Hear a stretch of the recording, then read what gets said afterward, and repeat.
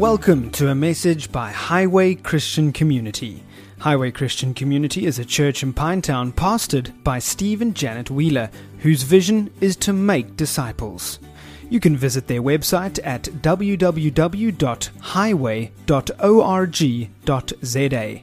We hope that today's message enlightens the eyes of your heart to know the goodness of God and awakens you to live your God-given purpose. Enjoy.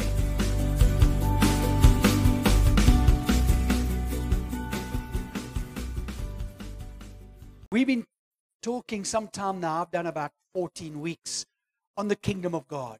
Now, I'm a slow learner, so forgive me if I take a long time to get to a point. But as I've been unpacking and studying and trying to assimilate for myself all that the scripture teaches about the kingdom of heaven has come to earth. Jesus' first sermon was the kingdom of God is at hand. That's what the good news is. And we've been looking at the keys that unlock that and what it is, trying to unpack what the kingdom of God is all about. And over the next few weeks, I've invited some of the teachers in the church to come and augment within that framework the message of the good news of the kingdom. So if you're joining us by way of internet this morning on the streaming, just a big welcome and a good morning to you, and we trust that you will especially grow and develop as this theme of the kingdom continues to be taught. And if you have any prayer requests and you can't get to the meetings, because as you know now we're having an 8:30 service and a 10 o'clock. If you can't get down to the meetings, here's a number, it'll come up on your screen, 061 444 2832. If you send a WhatsApp, please rather just WhatsApp on that number your prayer request and someone can get back to you. And that's true of everyone else here. So the kingdom of God has come to earth. We're going to hear a message on what that kingdom looks like on earth. So I've asked Mark to come and share around this topic of healing in the kingdom. I know he is a man hungry after the supernatural and the presence and the healing power today, not just for the sweet by and by. Jesus promised us it's the bread of the believers is healing. And he commissioned us to go and lay hands on the sick. So I know Mark has got this deep in his heart. Mark and Tamlin have been a real blessing to us over this time, as you know, through the online streaming, and behind the scenes they're prepared to work hard, but I also know that his passion is to teach on healing. So I'm trying to just welcome him, make him feel warm, and just put your hands together as Mark comes and shares on the subject. Thank you, Steve. Good morning, everybody. Can you hear me clearly? It's so wonderful to be with the family of God. Amen? You know, the kingdom of God is growing and extending every day. Every day all over the world, people are hearing the good news of the gospel. And every day they are coming to a knowledge of the truth. That's what's happening every day. And you get to be a part of that. And what I loved so much about the gospel when I began to understand the revelation of the good news was that I get to play a part in everything that God wants to do on the earth. That often we look for God's plan instead of looking in the mirror to realize that God had a plan and it was you. God's plan is you. You are the crown of all his creation. That's shockingly deafening silence.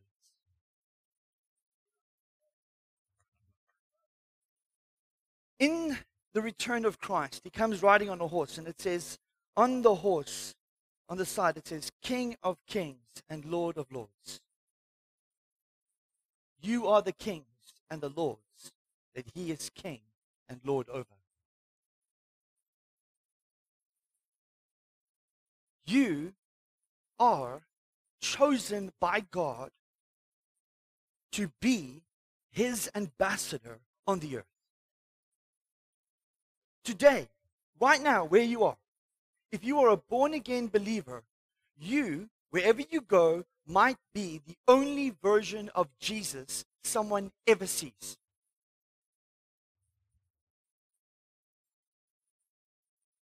And if that is important, then it's important that we learn how to manifest our sonship more efficiently and more proactively than ever before. Because if we truly want the kingdom to come in word, not in word only, but in demonstration also, then we have to be available. How many of you sitting in this room saw the devastation of what playing church does during this time that we just faced? You see, a church that has become dull of hearing is a church that has heard the truth over and over again and hasn't acted upon the word. That picture over there clearly demonstrates that it is the word of God that puts the angels of God in action to destroy the works of the devil. Can you see it? I'm just a simple guy. I put pictures together like, Egyptian hieroglyphs. Word equals devil's dead.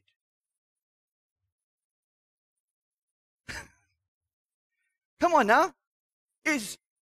Was it true when God said, I will send my word and heal them? Did Jesus represent the word of God? Did he? If he represented the word of God, then he was the word of God, then he came as the word of God, and the word of God did what? It came to destroy the works of the devil. Acts 10:38, how God anointed Jesus Christ with the Holy Spirit and with power, and he went about doing good and setting all who were oppressed of the devil free. For God, the Father, was with him. Come on. Is he with you? So then let's just read that verse in the New Testament. It says, how God anointed you with the Holy Spirit and with power, and how you went about doing good and setting all free who were held captive by the devil, because your Father was with you wherever you went.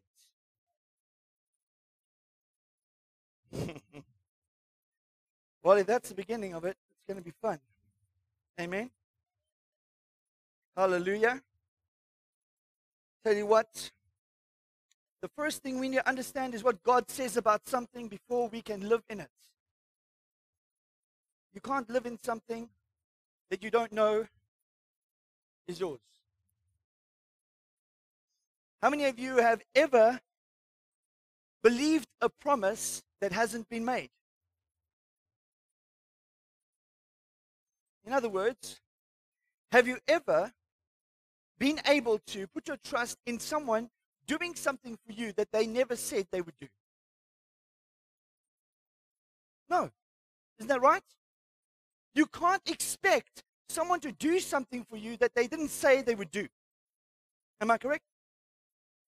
That means that when God said I would do it, then he made a promise. So the fact that he said he would do it made that promise available so that you could trust his promise. Now, how many of you know that a promise is something about what you are going to do in the future? Am I right? So if it's something you're going to do in the future, then the reality is that we keep looking at healing as something that's coming rather than something that we have. Because most people read, God has healed, God will heal me. Or for example, in Isaiah 53, it says, by his wounds we are healed. How many of you have read that scripture before? Well, that's in the present tense. But yet, in 1 Peter 2:24, it says, by his wounds we were healed. So something changed from by his wounds we are healed to by his wounds we were healed. How many of you think that that's a significant difference? So when God made a promise, it takes more faith to believe someone will keep their promise than it does to see that someone has kept their promise. Am I right? If someone says they're going to deposit 10,000 Rand into your account, and you see no 10,000 Rand, then you feel they've lied to you. But if someone says they're going to put 10,000 Rand in your account, then you're trusting they will do so, and when the 10,000 Rand comes into the account, then you no longer need faith for 10,000 Rand to come into your account. You only now need faith to know that it's in your account. Are you guys still out there? So that means that if something is already deposited, then it's already yours. It's not something that's coming. If I transfer the money into your account, it's already your money. Is that right? So then when you need to use that money, do you need to call me to transfer the money again? Then why do people keep asking God for healing when he's already given it to them?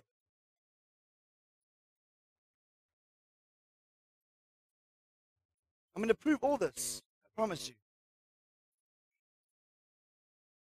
In the Old Testament, there was this idea concerning sin and freedom from sin called atonement. How many of you have heard of atonement before? Atonement really is rooted in the idea of covering over sin. And covering over sin protects the sinner for a season. But what Jesus came to do was to remove sin completely. So the atonement was a faith-based action based on something that was going to happen in the future, but it wasn't sufficient to do what that thing in the future would do. It was a shadow and a type of that which Jesus would do in the future. Because there was never a sacrifice worth sacrificing that could truly take away the sins of the world, except the one, Jesus Christ. He's the only one. And so even though God overlooked sins in the past through the sacrifices, he did so because they had faith in what Jesus was going to do for them. Does it make sense? Right. Now, in Hebrews 9:11 to 14, could you just bring it up for me, please? Hebrews 9:11 to 14. But when Christ appeared as a high priest of the good things that have come, then through the greater and more perfect tent, not made with hands, that is, not of this creation, he entered once for all into the holy place, not by means of the blood of goats and calves, but by means of his own blood, thus securing an eternal salvation, an eternal redemption, sorry. So do you see the word there, eternal redemption? Okay, the word redemption is the word to be redeemed is actually comes from an old trade word. It means to purchase a slave out of slavery or bondage. Now, whenever you traded for slaves, it's very much like trading commodities. If I buy something for 50 Rand, I'm going to try and sell it for 60 Rand. But if I bought it for 1 billion Rand, and there's no one who can afford 1 billion Rand, then it's overpriced. You understand? So it can't be sold because its value is too high. So the word redemption here means to be bought out of captivity at such a high price that you can never be sold into slavery again. This word redemption is an eternal redemption. Does your Bible say eternal redemption? It says eternal redemption there, securing an eternal redemption.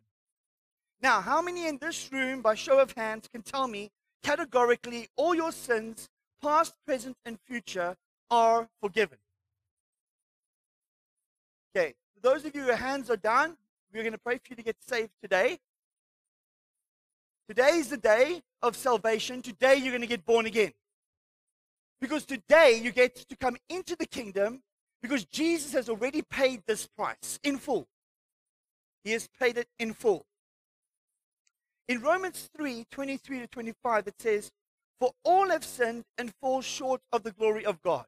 That means there isn't a person here that doesn't need this redemption. Am I correct? And are justified by his grace as a gift through the redemption that is in Christ Jesus, whom God put forward as a propitiation by his blood to be received by faith. This was to show God's righteousness, because in his divine forbearance he had passed over former sins. You see that? That means that God proved his righteousness to us by making sure that he settled the account of all our sin, even when he was overlooking it. Isn't that amazing? Now let's just go back for a second. When we first started, Steve was sharing about Genesis and how in the beginning everything was perfect, and then there was this mistake that happened and it all got messed up. Am I right? And what's interesting about it is Jesus comes to completely restore us back to a better state than what we were in the garden. But yet we still live like people who are subject to a state that is worse than the garden. Now you might say, but Mark, we live in this world. I'm like, yes, you're in this world, but you're not of it. The Bible says you're a citizen of heaven. You're an ambassador of a foreign kingdom, which means you have diplomatic immunity in this kingdom. Which means the rules and the regulations that apply to people, normal people out there, don't apply to you. Because you are a citizen of a kingdom that cannot be shaken. That's why Jesus could fall asleep in a boat and not be concerned about what would happen. Because he was part of a kingdom that could not be shaken. Does it make sense? You might say, Mark, what has this got to do with healing? You'll see. I promise you'll see. Now, the concern we have is that often we think that because our sins are forgiven, that's all that there is. And we believe that because our sins are forgiven, we're going to go to heaven. And so when we get to heaven, we'll finally be free from this body and its sickness and its sin and its horrible pressure and everything that comes with it. How many people know people like that? Because there's no one like that here. Amen. Now, the reality is that people think this way because they believe that death is their savior, not that Jesus is their savior. They believe one day when I die, I'll go to heaven. I've got news for you. If you're born again, you're dead already. The Bible said you died with Christ, you were buried with him, and you were resurrected with him to a new life. That means that as a believer, you are already alive in Christ, and that death no longer has power over you. So if death no longer has power over you, why do we allow sickness to have power over us? You see, whatever you believe you can get, you give, in a way, space to get it. You attract what you fear. You attract what you believe. See this? A good friend of mine gave me this. Faith over fear. See that? Why is it important? Because faith means you're trusting God in spite of what you're going through. Because you know that what he said is greater than what you're going through. So that what he said matters more than what you're going through. And then at the end you look back and you go, oh yeah, what he said is now true, even though of everything I went through. Now I've seen this in situations where people have been shot. I've seen this in situations where people were on the verge of dying. I've seen this in situations where people were brain dead. They came back because of the word of God. Because God is faithful to his word, not because he's faithful to a person.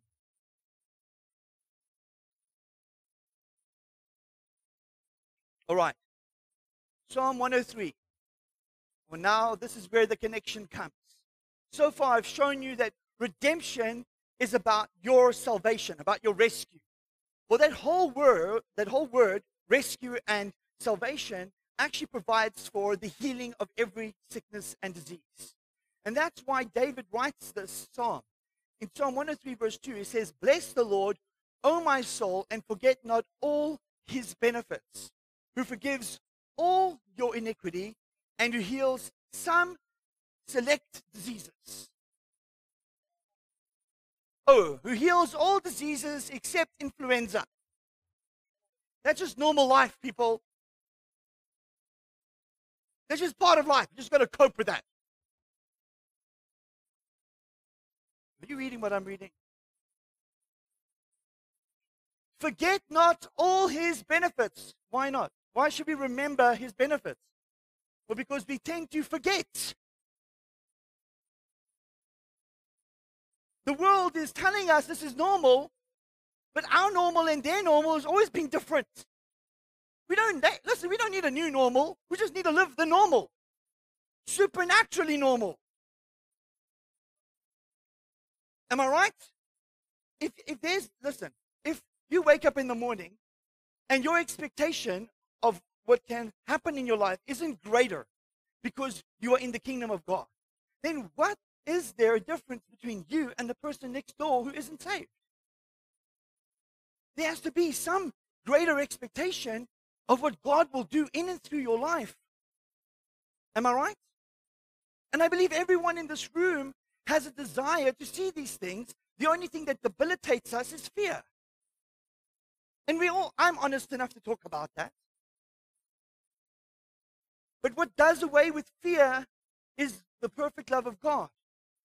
And I can tell you now, the more I've begun to understand what the Word of God says about this particular subject, the easier it's been for me to step out and see people get set free.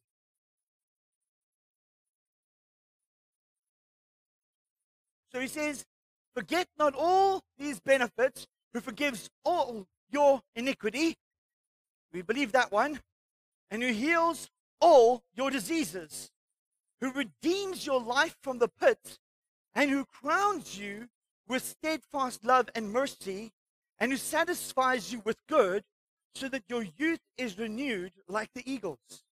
You know, if you read a little bit further, the next verse says, "The Lord works righteousness and justice for all who are oppressed." What? The Lord works. So if you're being oppressed, what's the Lord doing? How is he working?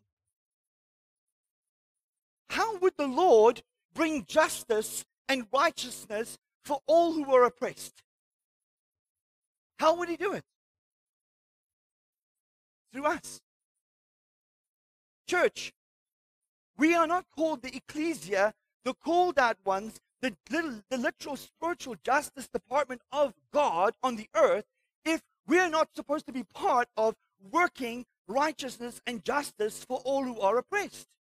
That's why when you see someone who is hungry, your heart goes out to them. That's why when you see someone who is sick, your heart goes out to them.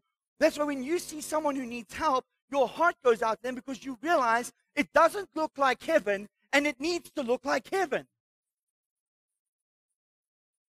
Jesus said, pray this prayer. Our Father who art in heaven, hallowed be your name. Your will be done on earth as it is in heaven. Is there demonic oppression in heaven? Then there shouldn't be any here. Am I right? Is there sickness in heaven? Should there be any here? So the reality is that we need to allow heaven to invade earth for the benefit of all mankind.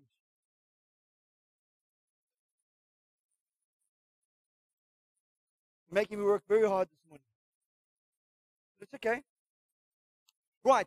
So how many of you want to know the very foundation that the greats stood on in the last 200 years. The people who got the most successful healings, in other words, the ones who had the most successful healing ministries, the F.F. Bosworth, the A. Allens, the Smith Wigglesworth, the John Lakes, all those people, what was it that they fundamentally believed that allowed them to get the results that they got when praying for the sick? How many of you would not like to know what that was? Only one person. Anybody else? Okay, well, so there's more. All right. So let me tell you, right? What they believed was this, was that when Jesus paid the price for sin, he also paid the price for sickness. And that he couldn't pay the price for sin without paying the price for sickness, because there was a whipping post and there was a crucifixion. There was the bread that was broken and there was the blood that was spilled. You understand? There was your iniquities that were being forgiven, and there was the healing of the human body. Does it make sense? So they believed this intrinsically, and they believed it because of Isaiah 53. So if you go to Isaiah 53, it reads in verse 1 like this: Who has believed what he has heard from us, and to whom has the arm of the Lord been revealed? For he grew up before him like a young plant, and like a root out of dry ground. He had no form or majesty that we should look at him, and no beauty that we should desire him. He was despised and rejected by men, a man of sorrows and acquainted with grief. And as one whom men hid their faces, he was despised, and we esteemed him not.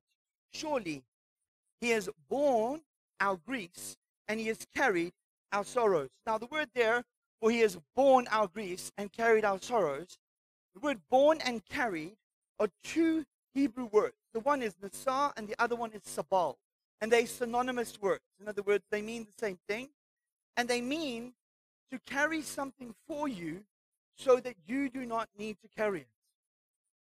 So let me ask you, if you go to a hotel, right, and they take your baggage, do you insist in carrying your baggage at the same time as they carry your baggage? No, you don't. Why? Because you have been offered this service that they will carry your baggage for you, or your luggage for you, to your room. Am I correct? So Jesus has done this service for you. He has carried whatever griefs and sorrows are, he has carried for you. Now, a lot of interpretations will put their griefs and sorrows, but I'm going to show you in Matthew, where Matthew, the writer of the book of Matthew, writes in where this verse has been fulfilled, so that you can see how Scripture interprets Scripture. Okay? So if you go with me to Matthew 8:14 to 17, it says this: And when Jesus entered Peter's house, he saw his mother-in-law laying sick with a fever. He touched her hand, and the fever left her, and she rose and began to serve him. That evening, they brought to him many who were oppressed by demons. And he cast out the spirits with a word and healed some who were sick. How many? I'm happy half of you are paying attention. He healed all who were sick. Am I right? So was anyone left sick? Right. This was to fulfill what was spoken by the prophet Isaiah. He took our illnesses and he bore our diseases. Now this is Isaiah 53 verse 4, where it says griefs and sorrows in the Hebrew. But yet Matthew is writing in the context of people being set free from demons and being healed. He's writing into that context was fulfilling what this scripture was talking about. Which means that a more accurate rendering of the Hebrew should actually be what is written here in Matthew 8:14 to 17. This was to fulfill what was spoken by the prophet Isaiah. He took our illnesses and he bore our diseases. That means Jesus has already carried for you your sicknesses and diseases so that you don't need to carry them. Now, how many parents do we have in the house? Any one of you willing to trade places with your child if and whenever they've been sick? Anyone? Do you know where you get that from? The Father. That's where you get that from. Just as you would be willing to trade places with your child, God was willing to trade places with us. Does that make sense? And he literally traded places with us and took our sicknesses and diseases so that we don't have to bear them anymore. Then you might say, well, Mark, people still get sick. Yeah, people still get sick because people are not convinced that this is true.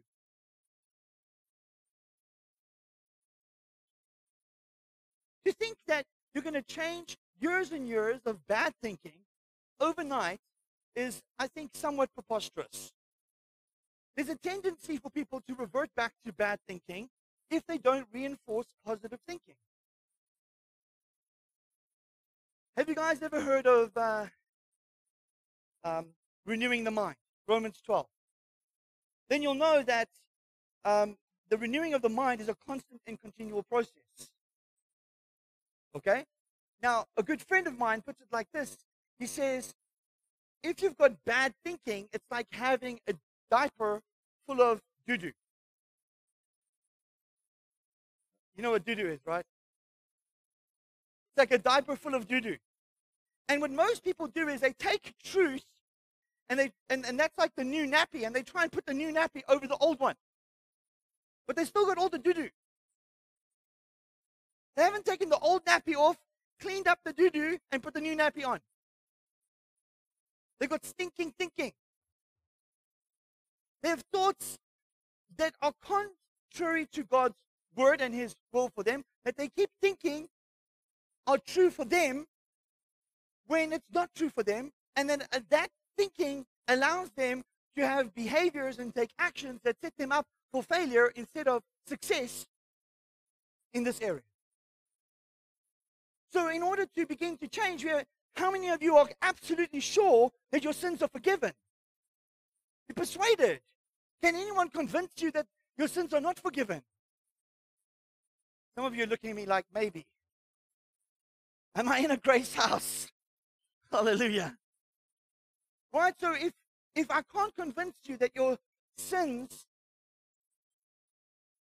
are not forgiven, then how can I convince you that you're not healed?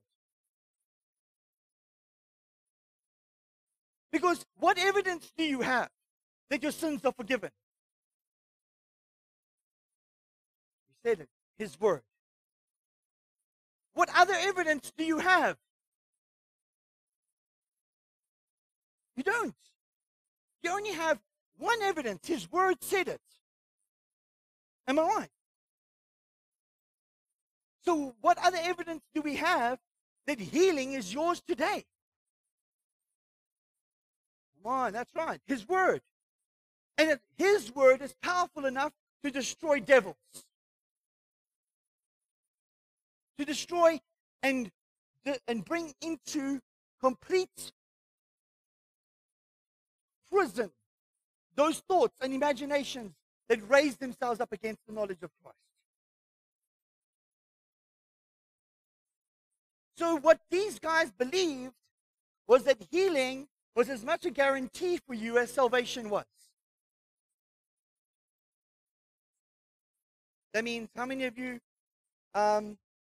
should get sick?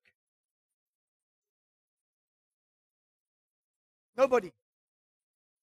Nobody should get sick. But yet we still get attacked, don't we? So I don't want you to misunderstand what I'm saying. I'm saying that the word promises the standard up here, but often we live somewhere around here. Am I right? And we're all growing towards it. But if we don't have the right standard, we'll never head towards the right goal. Is that clear? That means every single person in this room can be completely free from sickness and disease and can expect God's word to work for them because he's already done it. Today, your sins are forgiven, your bodies are healed. So this is to set the precedent for this fact that as much as your sins have been forgiven, your body has been healed. And then next week, I'm going to talk to you about the fact that not only can you walk in this as divine health, but you can walk in this to the degree where it spills over to others because of who God has created you to be. Who's excited to hear about that? Amen. So what we're going to do now is, if you can all just stand for me.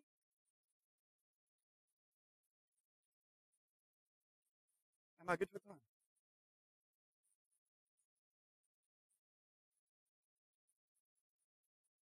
If there's anything that you struggle with in your body, whether it be allergy, whether it be an ache, a pain, an injury, anything like that, can you put up your hand? Okay.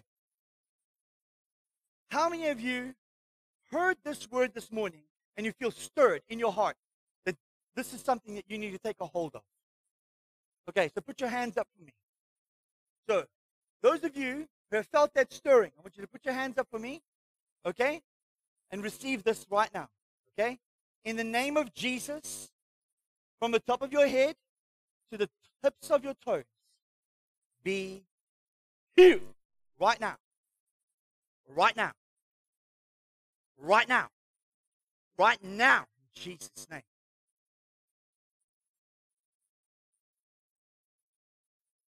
Every allergy, you bow your knee to the name of Jesus. Go right now. Every weakness, every infirmity, go right now. In Jesus' name. Right, now the person next to you, I want you to just look at them. Ask them a question. Ask them, how are you doing? How's your body doing? Can you feel a difference? How many of you could feel a difference? Put your hand up for me. 1, 2, 3, 4, 5, 6, 7, 8, 9, 10.